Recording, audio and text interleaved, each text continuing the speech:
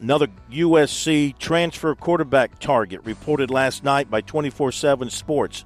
Zion Chris, 6'2", from Baton Rouge. He played as a redshirt freshman at Louisiana this season. 1,222 yards and 11 touchdowns, 67% completion. He also rushed for 492 yards and 6 touchdowns. Chris Hummer reported that Chris plans to visit USC and UCF. He's also looking at TCU.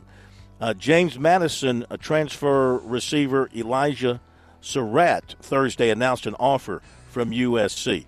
Ohio wide receiver Gage Larvedian told On3 Sports he has scheduled visits to Tulane and South Carolina after the dead period.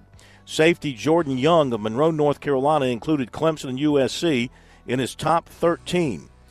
And former USC quarterback Colton Gauthier was offered by Gardner-Webb. UNLV receiver Seneca McKee, a product of Ridgeview, formerly of Erskine, has entered the portal, had 264 yards receiving this season. And Newberry receiver Andre Banks is transferring to the Citadel. He's a Somerville product. At Newberry, in 28 games, he had 55 catches, 782 yards, and 3 touchdowns.